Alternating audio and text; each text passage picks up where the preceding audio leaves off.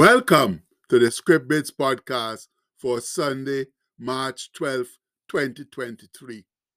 Our bit today comes from Matthew 10, verse 31, which says, "Fear ye not, therefore, ye are of more value than many sparrows." Well, friends, we've gone and done the dastardly deed again. And what's that, you ask? We've set the clock 1 hour ahead in the daylight saving time routine. Why we keep on doing it, I just don't know. Because very few people seem to like it, and its negative repercussions outweigh whatever unknown advantages it might have. And a lot of places, even right here in Canada, don't do it, and they get along just fine.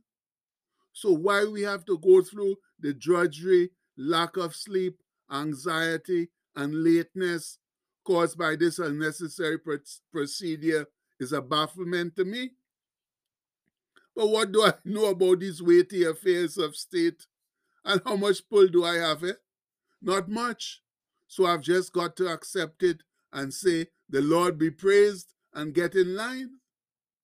But I do know someone that knows a whole lot about everything and won't ever let me down or lead me astray. That's Jesus. So, because of his wisdom and faithfulness, I can put my sincere trust and faith in him. And the song we are going to sing this morning as we gather in the sanctuary to give him praise and worship with thanksgiving, it exemplifies his wisdom, faithfulness, and love to the nth degree.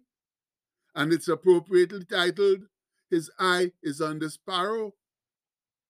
One commentary says this of the song: "Throughout life, we may feel discouraged and down, but always remember that he is by our side and watches over us through it all."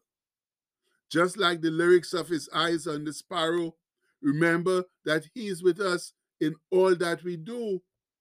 And when you hear how this popular hymn came to be written, your heart will be touched. Do not be troubled, because we know, yes, we have the King of Kings on our side. And is that ever the indisputable truth, my people? But before we sing it, let's hear how it came to be now.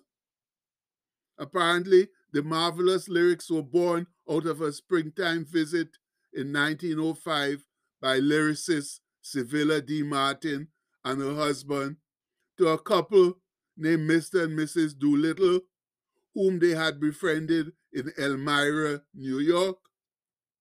And apparently, the couple were true saints of God, for Mrs. Doolittle had been bedridden for nearly 20 years, while her husband was an incurable cripple who got around in his business matters by means of a wheelchair. Now, despite their serious afflictions, they appeared to live happy lives, giving inspiration and comfort to all who knew them. And on this particular day, while the Martins were visiting, Mr. Martin commented on their bright hopefulness and asked their secret. Would you believe? Mrs. Doolittle simply replied, "His eye is on the sparrow, and I know he watches me." Whoa!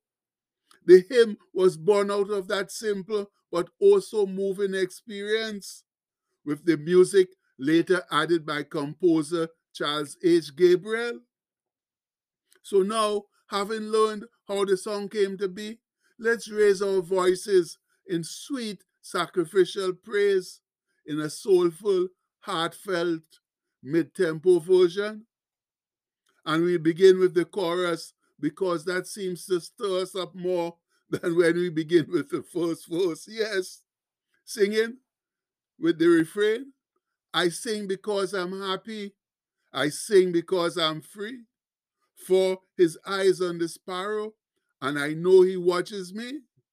And then the verse says, "Why should I feel discouraged? Why should the shadows come? Why should my heart be lonely and long for heaven and home? When Jesus is my portion, my constant friend is he. His eyes on the sparrow, and I know he watches me. His eyes on the sparrow, and I know he watches me. And we go through the chorus there one more time again and come to this verse.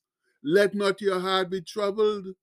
His tender word I hear, and resting on his goodness, I lose my doubts and fears. Though by the path he leadeth, but one step I may see, his eyes on the sparrow, and I know he watches me. His eyes on the sparrow, and I know he watches me. Then the chorus one more time. We come to this last verse.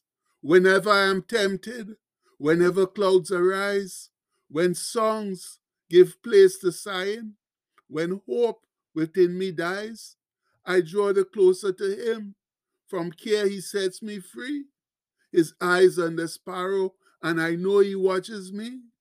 His eyes on the sparrow, and I know he watches me. And then we go through the chorus. So I sing because I'm happy. I sing because I'm free. For his eyes on the sparrow, and I know he watches me. Yes, his eyes on the sparrow, and I know he watches me. Whoa, my brethren. Isn't that magnificent? As well as encouraging, reassuring, and comforting. It's ever so good to know that our Heavenly Father watches over us like a hawk or like an eagle does his young ones, rather her young ones. And it's not me who says that, no, but Jesus, who should know what he's talking about. Listen to how he wove it into his passage on worry in the Sermon on the Mount. He said to the crowd, behold the fowls of the air, for they sow not, neither do they reap, nor gather into barns, yet your heavenly Father feedeth them. Are ye not much better than they? And that comes from Matthew 10:26. And we would certainly think that we are better than sparrows.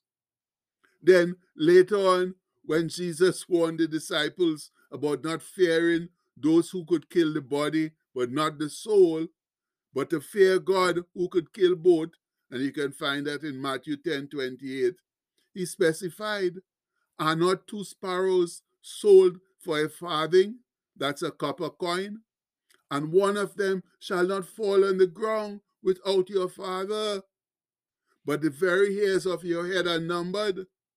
Fear ye not therefore, ye are of more value than many sparrows. And we know that comes from Matthew 10:29-31. Now, friends, if that doesn't encourage us greatly, I don't know what will now. But anyway, let's try this other scripture from before Jesus' time here on earth. This from Psalm 38, Brother David's words on the blessedness of confession and forgiveness, which lead to divine instruction. He says, I will instruct thee and teach thee in the way which thou shalt go. I will guide thee with mine eye. But be not as the horse or as the mule, which have no understanding, whose mouth must be held with bit and bridle, lest they come near unto thee. And that comes from Psalm 32, verses 8-9. Yes, friends, that's just another of the many instances in the Word of God where we find his great faithfulness towards us, his adopted children, the only creation made in his image, whom he predestinated to become as righteous and perfect as his firstborn son, Jesus Christ. Wow! That ought to give us great reassurance and confidence today as we journey out into the evil world this coming week to do his earthly work. Much love. And the postscript for today says, why worry when the creator of the universe is looking out for us? And that's a very good question, my people. Why worry when God, who created everything and still controls everything, is looking out for us, his most precious creation? There is no need to do that once we accept Jesus Christ as Lord and Savior of our lives. So please, let's get with it today, now. Get to Jesus and start living sincerely for him. And we pray that in his mighty name. Amen. Please have a blessed day, my people. Much love.